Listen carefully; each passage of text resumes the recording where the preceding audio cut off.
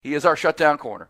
He is the football theorist, Blackstradamus. He'll have a big pick on the Super Bowl coming up today. He is the proud papa of Baby Monroe. What is up, Rod Babers? I'm doing great. Appreciate the hospitality. Also appreciate the intro, as always. Before we get started on a Friday, shout out to those who serve. Our society built on the selflessness of service. So all of those out there who are putting in God's work, whether it be with God, country, or community, we appreciate it. We know it's an honor, but also a burden. So we appreciate each and every one of you, soldiers, first responders, teachers, nurses, each and every profession, and all of you people. We can't name you all, but just want you to know each and every morning we have to say thank you. It's the least that we could do. Least that we could do, no doubt about it, and thank you very, very much as you get up and get after it. A lot of folks will be the end of their work week. For a lot of first responders, they'll work this weekend as well, and we appreciate them getting this thing going. And busy night. Did watch and took in the NFL honors last night. The NFL does it upright with the big red carpet extravaganza and all the awards, and I thought it was pretty well presented. They get it all knocked in 2 hours, 8 to 10. It was over by 10 o'clock. You could roll into bed after they handed out the Walter Payton Man of the Year. I thought, as usual, the NFL puts on a pretty good TV show when they need to. You know what I'm saying? That's exactly right. Yeah, and the Texans end up getting Rookie of the Year for the offense and the defense. That's the second because the Jets did that not too long ago. Yeah, just last year. Sauce Gardner and Lake Travis's own Garrett Wilson. Yeah. So that's they don't give out Executive of the Year at that awards, but there is an Executive of the Year, and it would seem that right now Nick Caserio has got to be the front runner and leader for that if they haven't already given it out. I haven't seen any if you draft headlines and, about if you draft and then make a trade to draft the rookies of the year on both sides of the ball. You got to, right? It's automatic. And you hire a coach who ends up one vote shy of being the coach of the year.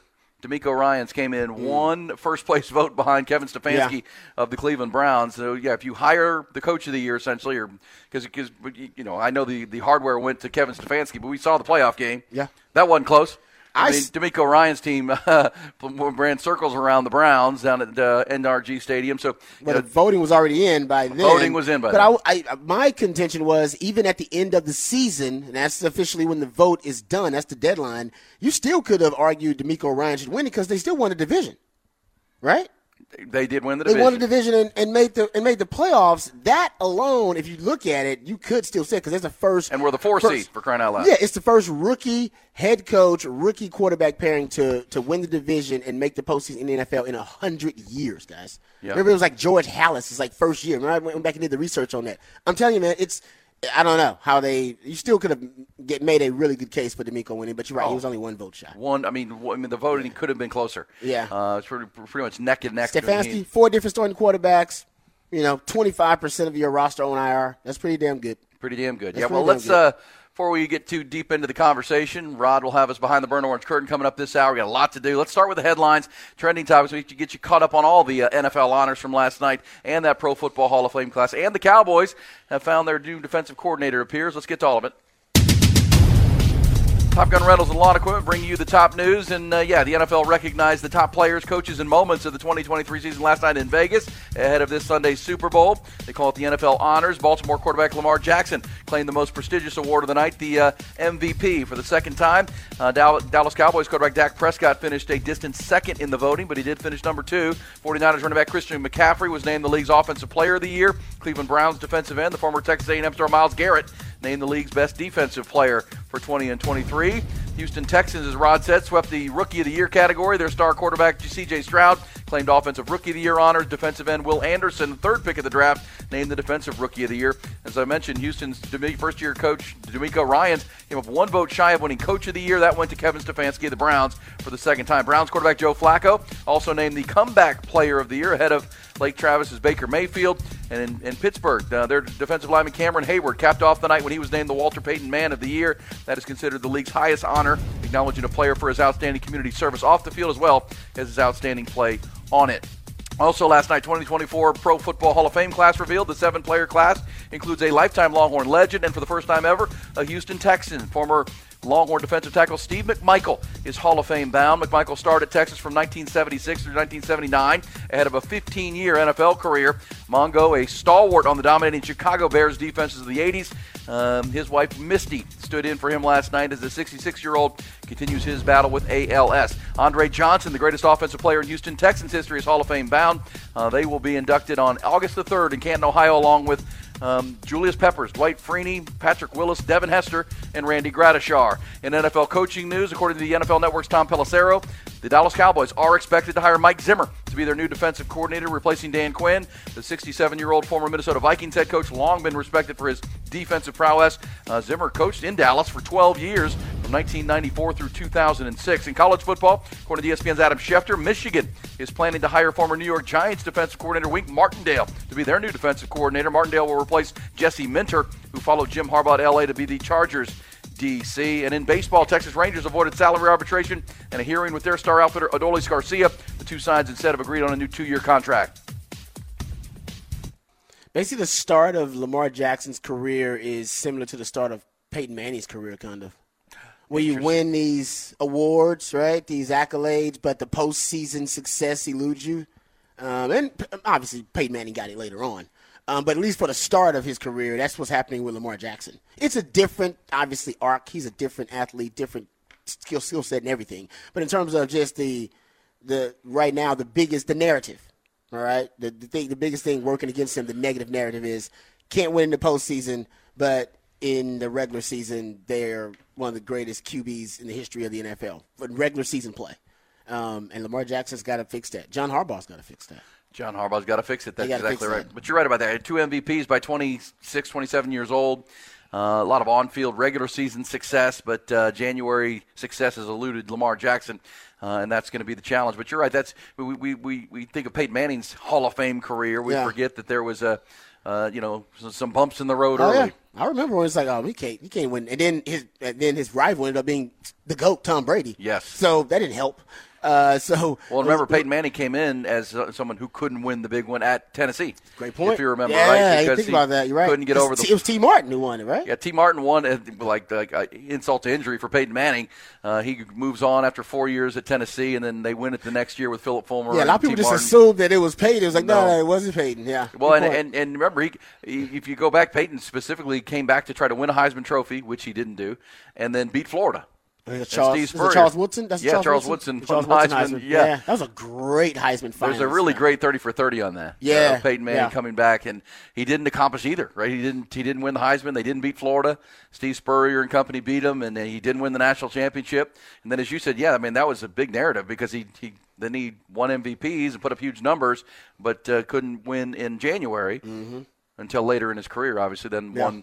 Speaking of when he finally won one was the year that the Colts beat the Bears. Devin Hester returned the opening kickoff for a touchdown. Yes, in a rainy Super Bowl. Very few rainy Super Bowls. Grossman is the quarterback. Rex Grossman, Grossman, Rex Grossman, former Florida quarterback, was against him, and that was one of the sloppier Super Bowls. But Tony Dungy and the Colts finally got them a Super Bowl, and Peyton Manning won it. It's kind of what it reminds me of because Lamar Jackson, he's got Patrick Mahomes to deal with, just like. Tom Brady ended up being the really kind of the icon, the postseason success. He enjoyed the postseason success as a iconic quarterback early, way before Peyton Manning, and Peyton Manning had to live in that shadow, which is crazy because he's a Manning. And Lamar Jackson's going to have to do that with Patrick Mahomes. At one point, he's going to have to vanquish Patrick Mahomes. Yeah. To win a championship. That's exactly the only way to do it. It certainly is. That's the only way it's going to have to happen. Yeah, well, because remember, again, Peyton came into this NFL, Peyton Manning, with the can't win the big game. Yeah. And then Tom Brady. A young Tom Brady. Won it as a 6th-round draft pick. Right. And then he's winning Super Bowls, and everyone's like, what's wrong with Manning? It's, I think we sit here and we assume at some point Lamar Jackson has a real strong chance to break through. We do, but and play in a Super Bowl. Do we have the same opinion of Dak Prescott, who finished second for the MVP? That Dak Prescott's going to, after 8 years in the league, going to break through and have January success, or we've kind of given up on that? They better have hope because they're about to sign him to an extension. So I know that hope better exists that you believe Dak can take you to the promised land. And do I believe it? I can't believe it right now. Because I haven't seen any evidence of it that Dak can do that at the next level. And I think Dak is a good quarterback. I'm not a Dak hater, but I don't know if Dak in the postseason when basically this is kind of what Shannon describes. Kyle Shanahan talks about with quarterbacks too. At one point, you will not have a schematic advantage within a play or within a series, whatever. There are going to be some plays where you don't have a schematic advantage. The coach didn't prepare you for that play. The defense. Well, it was a great defensive call. They had the perfect coverage called. or they have the perfect pressure package called. All right, your guys miss a block, the wide receiver runs the wrong way, whatever it may be, and you're just going to have to go out there and solve a problem and make a play. Yeah. As a quarterback, and oftentimes I don't see Dak doing that enough when he's going up against the elite of the elite, which is in the playoffs, and that's a big part of it. Is that I don't know if Dak has done it. I don't know. This year, though, I will say during the regular season, he played his best football. So in his new offense, maybe he will take the next step. That is the hope. But he hasn't done it yet against that elite competition. And it does look like the Cowboys are going to hire Mike Zimmer to be the defensive coordinator. That's been our pick since Monday. Does feel like the most feels like the right pick, as you said. It's the most current. Most current coach. He Yeah. just wrapped up his career as a head coach in Minnesota 2 years ago, or 2021. So that'll be 3 years ago, but he stayed close to the game. And look, I mean, to work in Dallas, you got to know Jerry Jones and have familiarity with how that operation runs, unfortunately. But, yeah, he was in Dallas from 1994 through 2006. I didn't realize until I looked this morning that's how long he was there. He's there with Jimmy Johnson. It's a long time. With Jimmy Johnson. So he spent a dozen years in Dallas and actually coached through many coaching changes. If you think about that lifespan in Dallas, 1994 was when Jimmy Johnson was out. Yeah. And so Jerry Jones has a really high opinion of Mike Zimmer because he kept him all around through the hiring of Chan Gailey and Barry Switzer and, Dave Campo and then even Bill Parcells all the way through and his star rose and he ended up going on to being a head coach. Yeah. No, I think he is the best candidate to choose of the ones they interviewed. I mean, I think it was Ron Rivera was in that category. There was I think there was rumors that even Mike Vrabel was considered as well. And he I never saw that they actually interviewed Vrabel. I don't know if Vrabel even took an interview. Okay. I don't know how that worked. Maybe they wanted to talk to him. He didn't. Well, Rex Ryan, I know, was Rex Ryan they threw out there too. But a lot of the names that had come up had been names that I think guys whose systems weren't as current as Zimmer's. And Zimmer's, like you said, just 3 years ago, he's coaching. His defenses are going up against some of the modern offenses, so at least you have something to compare it with. And I think that was important, and especially having something to compare it with the offense that are taking over. I imagine a lot of it was against the McShanahan coaching tree. Like, how did he do against that coaching tree? Because that's the coaching tree that's knocked you out of the playoffs the last 3 years. So you got to figure that out too. And I think defensively, if you look at some of the sample sizes, his defense has fared pretty well versus the McShanahan coaching tree too. Yeah, and so obviously it's Mike McCarthy as the head coach and in charge of the offense. Mike Zimmer will now take over the defense. And as we've talked about, the incestuous nature of that division now, with Kellen Moore now coaching the offense in Philadelphia, Dan Quinn's now the head coach in Washington in your own division, and he's brought over the defensive coordinator Joe Witt Jr., and Cliff Kingsbury now in the division. That makes for a lot of interesting conversation into next year because the Cowboys won the division this past year. Yep. Can they do it again? That will be the challenge going into 2024 season. I would also say it was a great night for, you and I are suffering Houston Texans fans. We don't have a lot to cheer for in 22 years of an existence. Last night was pretty cool to have the first ever Hall of Famer in Andre Johnson. I didn't know if he would get in. Andre, as you said, they didn't play for championships while he was there. He put up huge numbers, 7 times an All-Pro, led the NFL in receiving yards 3 different times. Just one of the more physical, one of the more gifted receivers you'll ever see. And he's of your era, Rod. I mean, he was at Miami when you were at Texas. Yep. And he was a dude. I mean, that dude was – He's a beast. I always tried to tell him, I always tried to say, man, Andre Johnson is 225 pounds, y'all. When they throw him the ball, he's like Adrian Peterson getting the ball in space out there. This guy's unbelievable. Hard to bring down. Well, he was Deebo Samuel before there was Deebo Samuel, and he was even tougher than that dude. Yeah, no, he was. He was an elite receiver, and the best thing about it, or at least the most fascinating thing about it, was that he did it without an elite quarterback, without a good quarterback for most of his years. Matt Schaub. He had Schaub job. That was the best quarterback he had. Yeah, that's not saying a ton. He was a good quarterback. Matt Schaub was a good quarterback, but that was the best quarterback that he had, and yet he would put up these unbelievable numbers. DeAndre Hopkins had to do it after that. It's kind of the curse of being the number one receiver with the Texans. But there's no doubt. The thing that concerned me about his candidacy for the Hall of Fame was he didn't have a lot of touchdowns. His receiving touchdowns, he's like, 50 or 60 or something all time. But receptions, receiving yards per game, if you go look at overall 100 receiving yards, I think he's in the top 20 of all the other kind of major categories all time. Receptions, I think he's 11th or something like that. Receiving yards per game, he's 11th. So he's really statistically, I think he's worthy of it. But the touchdowns, usually they put a lot of emphasis on playoffs and touchdowns with receivers, and they didn't do that with him. So somebody argued his case really well. I think it was John McClain. Somebody argued his case really well. Well, and he's one of those guys that, stats are one thing, but he passes the eye test. That's what I'm saying. When you watched Andre Johnson over his career, you're like, that's a Hall of Famer. Was he the best receiver in the game for 3 or 4 years? He led the NFL in receiving yards 3 times. Yeah, so I think that's the case they made. It was like, man, he was the best receiver in the game for like a 5-year stretch in the NFL. The NFL's only been around for so many years, and for 5 years, this dude was the best receiver in the game. He can't control what team he's on, what quarterbacks they have, right? I mean, you can only do what you can do with what you got. So I think that was the argument, yeah. But hey, I'm happy he made it. Me too. Yeah, it's amazing. And, to have the rookies of the year, the dang near coach of the year, a lot to like about the direction down in Houston, without a doubt, with C.J. Stroud and Will Anderson. Both made nice speeches. And then D'Amico, just a vote shy of the Hall. And also for Longhorn fans, lifetime Longhorn, Steve McMichael, going into the Hall of Fame. His wife Misty has been lobbying for the 66-year-old to get the call and get on that veterans vote, and finally did. And the hope is he will be with us when they enshrine the class in August of this year, or early August 3rd, in Canton, Ohio. I mean, he's battling the ALS, and you just never know. I mean, he's we had heard even during the football season that he was not doing well. Yeah.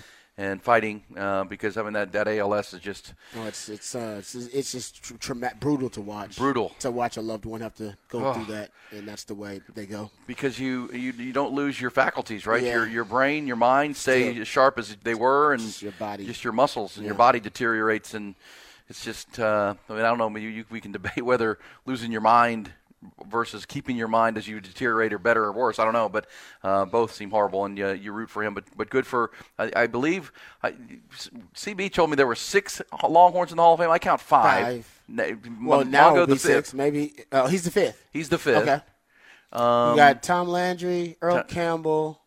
Who's the other? Billy. Oh, the DB. He's a DB. I can't remember the DB's name. Old school. Yeah, it's old school. It's old school DBU. Well, I mean, something. And Steve McMichael, when he goes in, will be the first since Earl Campbell Hall of Famer for the Longhorns. That's a long time. Yes, that is a long time. That's a long time. You're talking about, he went in the in the 90s, but that's been a bit since the Longhorns have had a Hall of Famer go in, and that'll be Steve McMichael, who also, as you're a wrestling fan, he went on to be a wrestler after his NFL career. If you remember. Yeah, man, he's a larger than life personality. He really was. Larger than life, he really was. So I'm happy for his family. I'm happy for him too. I know that meant a lot to them. Yep, it did. Yeah. And so that's going to be the hope that he can make it to August, and we'll hear from his wife Misty coming up. We'll also hear some of the highlights from last night as the honors went on, and the NFL now looks forward to the Super Bowl, as we'll drill down on that game again today to get you ready for the Chiefs. Bobby Dillon. Yeah, Bobby Lane, Bobby Dillon, Tom Landry, Steve McMichael now. Okay. And okay. Tex Schramm. That's the one. Tex Schramm. That's who we didn't put in there. Tex Schramm and Tom Landry. See? Why don't we – don't get me started. Tex Schramm, we don't celebrate him either. Enough. It doesn't feel like the university and the athletic department celebrate those two enough. That's crazy. Tex Schramm and Tom Landry were the architects and the coach of America's team. They're among the most impactful, influential NFL minds in the history of the game, period. Like, when you tell the story of the game, you have to talk about Tex Schramm and Tom Landry. Change the game. You have to talk about them when you talk about the history of the game, and yet, for some reason, they're both Texas grads, lifetime Longhorns, and we don't celebrate. It's weird. It's just strange. Well, and, he won an Orange Bowl and won a Sugar Bowl, fought in the war, got shot down, still came back to school. And if you go down to UT, there's really nothing that would ever let you know that Tom Landry played at Texas. Seems like a guy worthy of celebrating. It's weird. He is Tom Landry. It is strange. Just from the football perspective. You're talking about other stuff, too. I mean, it's all types of reasons. Tom Landry's revolutionized coaching. The way he changed the game. Yeah. But either way, Tex Schramm, front office is how you operate. Yeah. And along with Gil Brandt, the late Gil Brandt was honored last night in the memoriam segment, which I thought was pretty well done if you watched last night. Those three. Tex Ram is the one that famously said, "One day we'll just play this game in a studio. It's a TV show," because he's basically hinting that it was a TV show. Yeah. So one day we'll just do it in a studio. One day it'll just be a big studio, and essentially the way these stadiums are built, they're just big studios now. The way you can have the cameras and all the camera angles and everything. That's all they are. Well, the Super Bowl's going to have 165 cameras. Yeah, exactly. And they want the crowd. Oh, guys, that's for the show. The crowd, you need the crowd there for the show. It's like the old laugh tracks back in the day. You need the crowd there. That's part of it. Yeah. It's a TV show, and Tex Schramm was the first one to acknowledge it, that this is what it is, guys. That was way before they were going to make it the dominant TV product it is today. It certainly is. Well, and yeah, so those are all lifetime Longhorns, 6 now, but the first since Earl Campbell going into the Hall of Fame. So props to Mongo, props to the Texans, and props to the entire class, because it's a good class. I mean, Julius Peppers out of North Carolina was a hell of a pass rusher. Should have been, here's a little trivia on that, speaking of the Texans, Julius Peppers should have been the first ever pick of the Houston Texans. Instead, they drafted David Carr with the first pick in the history of the organization, because they wanted to force quarterback. And they didn't take the best player on the board. They took a quarterback from Fresno State who got his head kicked in for about 5 or 6 years. Still holds the record for being the most sacked quarterback in one NFL season. Yeah, Julius Peppers should have been the call there. But, can't get them all right. Man, you'd have had 2 Hall of Famers. Yes, Dwight. One in the same. Yeah, that's right. In the same year. Come on. Dwight Freeney, of course. Patrick Willis, Devin Hester. That's one. I mean, that's a unicorn, because that'll never happen again. I don't think. No, because the return game is just not as important as it used to be. No, I mean, they don't return kicks anymore. Yeah, exactly. They don't want you to. I mean, Devin Hester was a weapon. I mean, he returned a kickoff in the Super Bowl for a touchdown. He was so good. He was just so rad. He was drafted as a kick returner. You expected him to return it damn near every time he got it. He was unbelievable. Yeah, he had to go in. Well, I will tell you, we'll get a timeout and come back. Rod will take us behind the UT Burnt Orange curtain. Talk some Texas football and other conversations. We'll also get into your college football or college basketball weekend with the Longhorns and men and women. We'll get into all that. But also, I'll tell you, the NFL is flirting with changing the kickoff rules. I will tell you that there is according to Roger Goodell this week in Vegas, there is a chance, or maybe a good chance, that the rule is changed. And we'll tell you what they may be going to, and that is, as we talk about Devin Hester and the fact that, they've limited kickoffs because of concussions, but at the same time, it's still, the NFL's big. It's speaking of that TV show, Rod. The NFL's big on having plays that aren't important. They don't want plays that people don't want to watch. Yeah. Right? That's why they tried to make the extra point even more exciting. So we'll talk about that coming up. We'll also go behind the Burnt Orange curtain. We'll get some What the Facts before the end of our first hour of our 5-hour Friday morning conversation. It's a football Friday for the final time in 2023-24, unfortunately, getting you ready for the Super Bowl. And hook 'em up with Ian Rodby.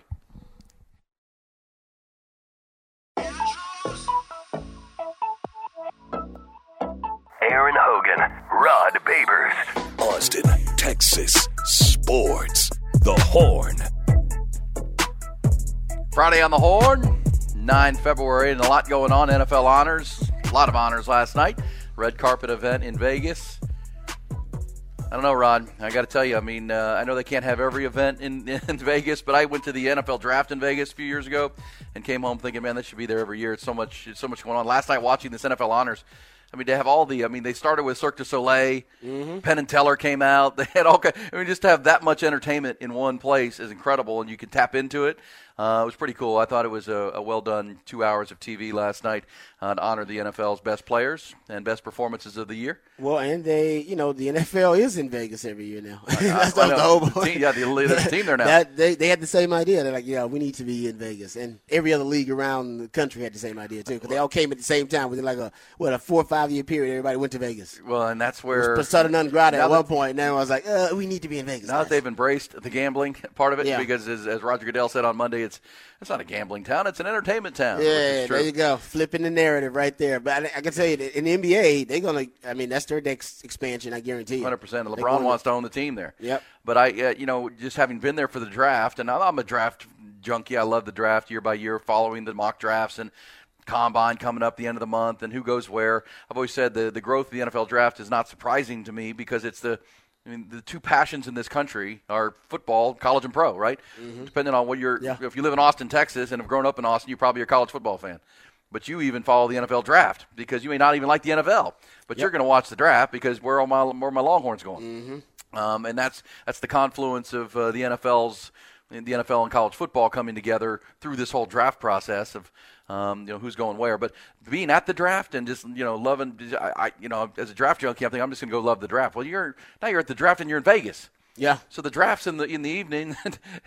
Thursday night's the first round. You're done by 9:00, and now you're in Vegas. I know. No, you're right. I mean, let's just go over here. Let's go over to MGM. We'll do this. And so, and that there were fans from every jersey. Every team was represented. It was really cool. And then there's just so much to do. Because if you're having the draft in Kansas City, you go to the draft and then you go back to your hotel, grab dinner, and go to bed. Yeah. In Vegas, you're in Vegas, you just kind of keep rolling. That is true. It was a lot of fun. But last night seemed like kind of the same thing and pretty cool. As for we're talking about Devin Hester into the Hall, Rod. And the NFL may be looking to change the rule. This is interesting. The NFL always evolving. They don't hesitate to make a change. So before last season, the NFL, one of the reasons kickoffs have been, kind of eliminated from the game. Yeah, they moved it. It was because their research discovered that it's still the most violent play in the game. A high majority of concussions were happening on the kickoff. Still the most violent play. Even if you don't even return it. Just the guys who go down to cover it, like Rod B. I still got to get contact with the other guy. You got big humans running full speed. Yeah, it's car crashes and slamming into people. They're car crashes, little mini car crashes. Full head of speed. I mean, you make hits on every play, but there's 6 or 7 yard bursts of energy, right? Exactly. And kickoff, you're going full speed and then slamming into someone. So they obviously a lot of concussions were happening there. The wedge buster or whatnot. So they to make the game safer, they eliminated essentially the kickoff.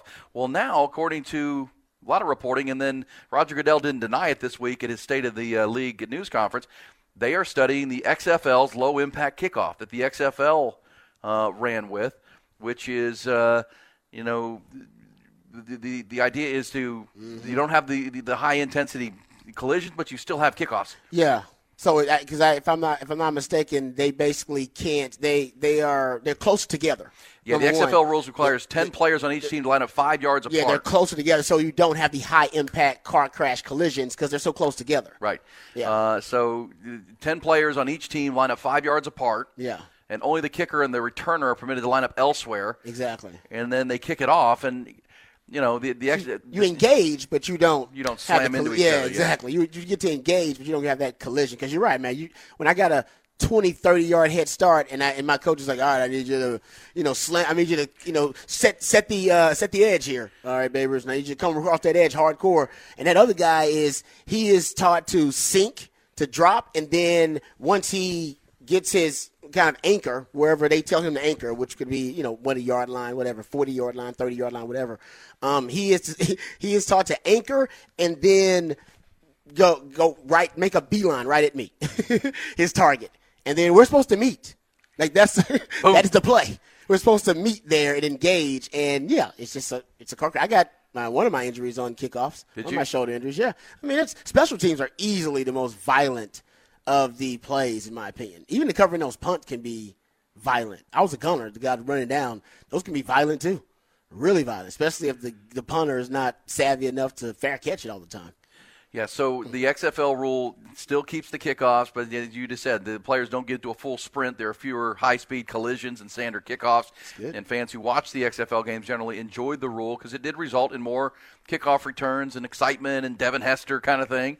We'll see. They are going to flirt with with the rules committee and the competition committee this offseason and maybe exploring it because the kickoff has become a play you don't even watch. No, you go take a bathroom break. Go get some snacks or something. Yeah, I agree with that. You just assume nobody's going to make a play on it because nobody returns them. Well, and good for the NFL. They're never shy about trying to change a rule that makes the game and the TV show more exciting because I still have always said I like the XFL's extra point rule where you can kick a long. I mean, they've moved the extra point back, but they've got the you can get you kick it and get a point. You can get 2 points. You can get 3 points. You get 5 points if you back it up. Move it back. Yeah. Yeah. That would obviously. I don't know if gamblers would like that because that so drastically changes point spreads.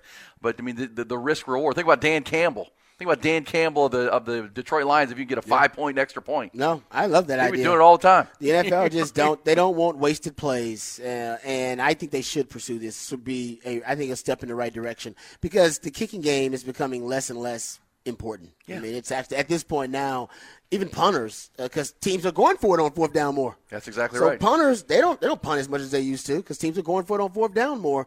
I'm with you. I think the NFL should pursue it. To just bring the kicking game back, the nuance of the game. The game needs more nuance. It does. Yeah. And look, it's the third phase of the game, right? Yeah. We've been taught, and you played on it, Rod. Your whole life is offense, defense, and special teams, and special teams are being minimized more and more at the highest level, which will trickle down. But you need to bring it back. And Devin Hester going into the Hall of Fame brings it right front and center, because that will likely never happen again unless some rules change. You're right. Because you and I grew up with Billy White Shoes Johnson returning kicks for the Deion was returning kicks, was man. the man. I love that. Oh. And I think it's interesting because I do believe if they institute this rule, you'll start seeing teams start putting their best athletes back at kickoff return because they'll know they'll have a chance to break it big or get favorable field position. Score points. So they'll be like, oh, you know what? No, we're putting some of our best athletes back there. We want some explosive guys. Or they'll start prioritizing that when they build their roster again. Oh, no, I want a guy that can return kicks. They still do, but it used to be a real asset for you in terms of making a squad. I don't know if it means as much as it used to because they just don't return the game as much. So I think it's really good. I think it's really good. All right, let's take your thoughts on that. Text line is open, 512-447-3776. Top stories so far, both offensive and defensive rookies of the year, Houston Texans, C.J. Stroud and Will Anderson. Dak Prescott finished his second in MVP. That goes to Lamar Jackson. And the Cowboys have found their new he's definitely going to get a contract extension, guys. Mike Zimmer, If he's second MVP voting, I know that Jerry's playing these mind games with y'all, gaslighting y'all. He was a second in the MVP voting, guys. He's about to get paid. Y'all ain't moving on from Dak Prescott. Yeah. That ain't even though Jerry wants everybody to think that. That's not happening. They have a new DC, though, in Mike Zimmer. Let's go behind the burnt orange curtain, a little Texas football chatter. And they were all asking themselves the same question. What is behind? Hey, Brock, I sent you a clip.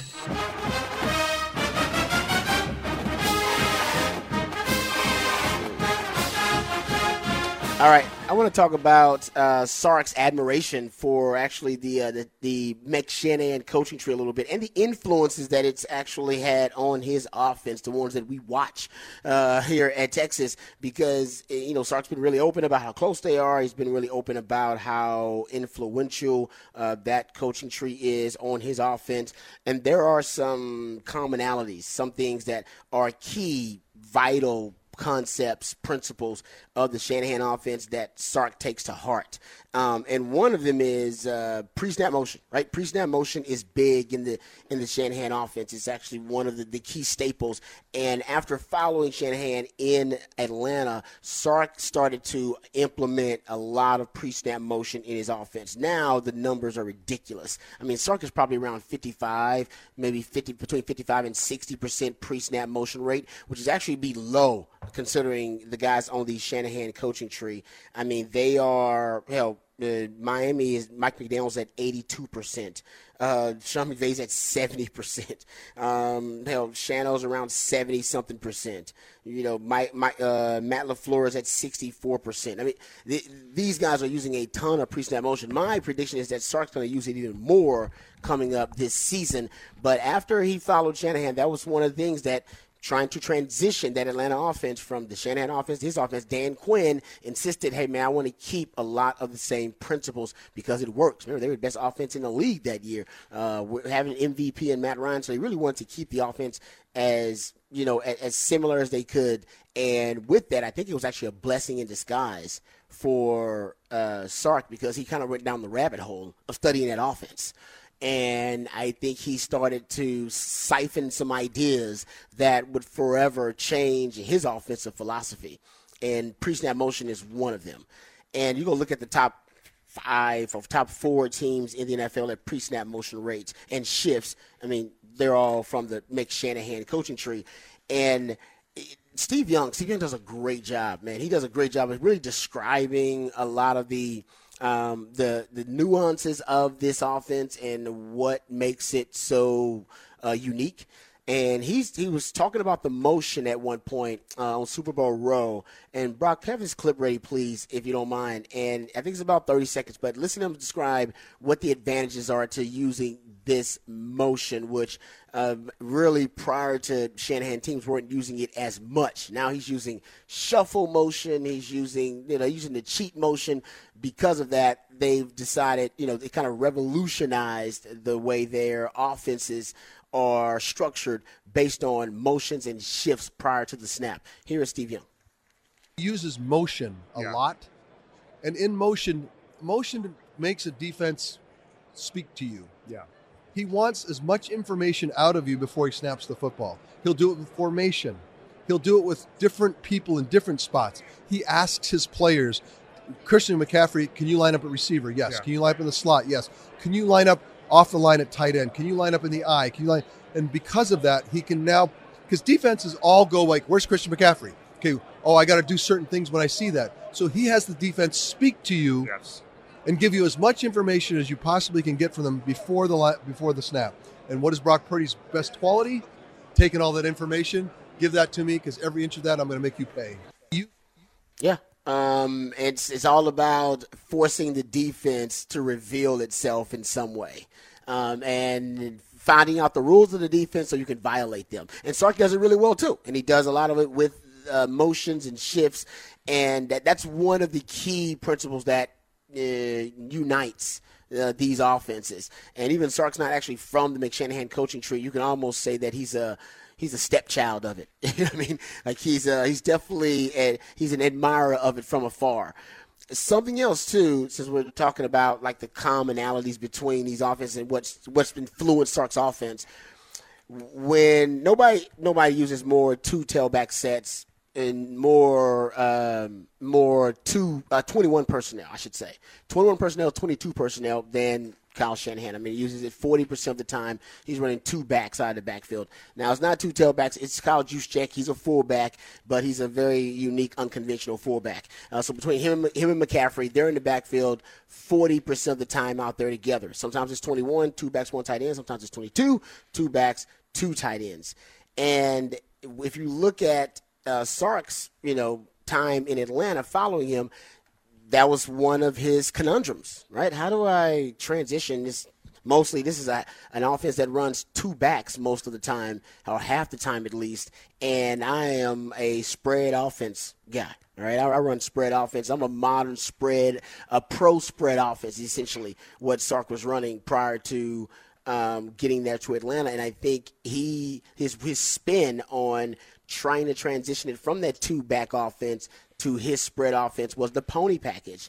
He started to use Tevin Coleman and Devontae Freeman instead of a traditional fullback, which Shano uses. He uses two tailbacks, and it had some success with Atlanta. I mean, they actually made some plays and were able to really, I think, give themselves a little more balance in Atlanta with those two tailbacks. Now, we've seen that even at Texas, Jim used the pony package sparingly. I think he should use it more. You guys know that.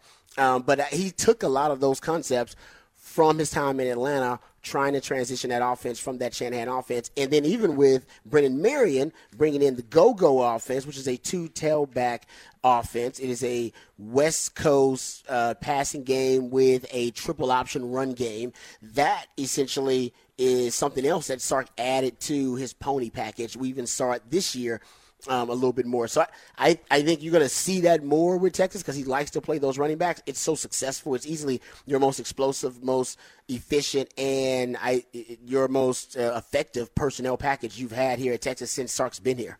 I'm not saying that's a direct connection to the Shanahan, at least the Shanahan influence, but I do think that's where he got the inspiration for it. And he was almost, like I say, he was forced to do it. Because Dan Quinn was like, well, you can't just run your offense. We just have the best offense in the league. I need you to learn some of that Shanahan offense. And I think it may be one of the best things that ever happened to Sark because it really did change his overview of offensive football. We talked about yesterday condensed and compressed sets. Shano loves it, right? Use more condensed and compressed sets than anybody else. That's the width of a formation. He's at 19.9 yards, which is in terms of the width of the formation, that is the shortest width of a formation of any team in the NFL. He uses a lot of condensed and compressed sets, and so does Sark. Sark loves condensed and compressed sets because, number one, it makes you less predictable. Spread offenses are more predictable. When you get into a compressed, condensed set, you force the DBs to have to be forced run defenders, and cornerbacks don't want to have to defend the run, but they have to. You make cornerbacks and DBs have to play with outside leverage because there's so much space out there, so you know exactly how they're going to play leverage-wise. And DBs have to play off, right? They have to play off because you can get picked and rubbed because everybody's so bunched in together. So you basically get to dictate terms.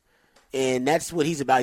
His channel's about dictating terms, and he's about trying to reveal or trying to get information from the defense, gets to reveal their assignments, reveal the rules of the defense so that he can violate them. And Sark does a lot of similar things when he's lining up in those compressed and condensed sets. So those are just like 3 or 4 little concepts, but I think it probably goes deeper than that. I mean, Sark has talked about studying Sean McVay's offense and going to L.A. to talk to him, talking to, guys like Matt LaFleur and going, bringing Shano in for coaching clinics to talk to him about his offense.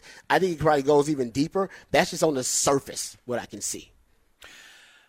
Behind the Burnt Orange Curtain, philosophy and football theory with Rod Babers. Good stuff right there, talking Texas, what's coming. And you can probably see a lot of it in action on the Super Bowl on Sunday at 5:30 when the Niners play the Chiefs. 2 high-level offensive minds, and Andy Reid and Kyle Shanahan.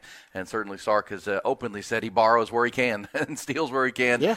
If it works, we're gonna do it at Texas. We'll come back. We'll pick up the What the Facts segment, talk more NFL honors last night in the NFL with all the awards handed out, including MVP. We'll talk about it. Cowboys have their new defensive coordinator as well, all part of a busy Friday here on Hook 'em Up with Ian Rod B.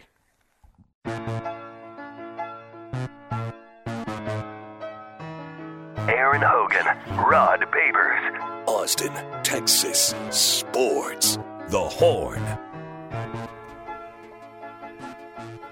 First hour of our 5-hour Friday conversation, getting you into the weekend and Super Bowl 58 in Las Vegas. We'll recap the NFL honors coming up here in a little bit, including the Pro Football Hall of Fame class for 20 and 24 announced last night, revealed in Las Vegas.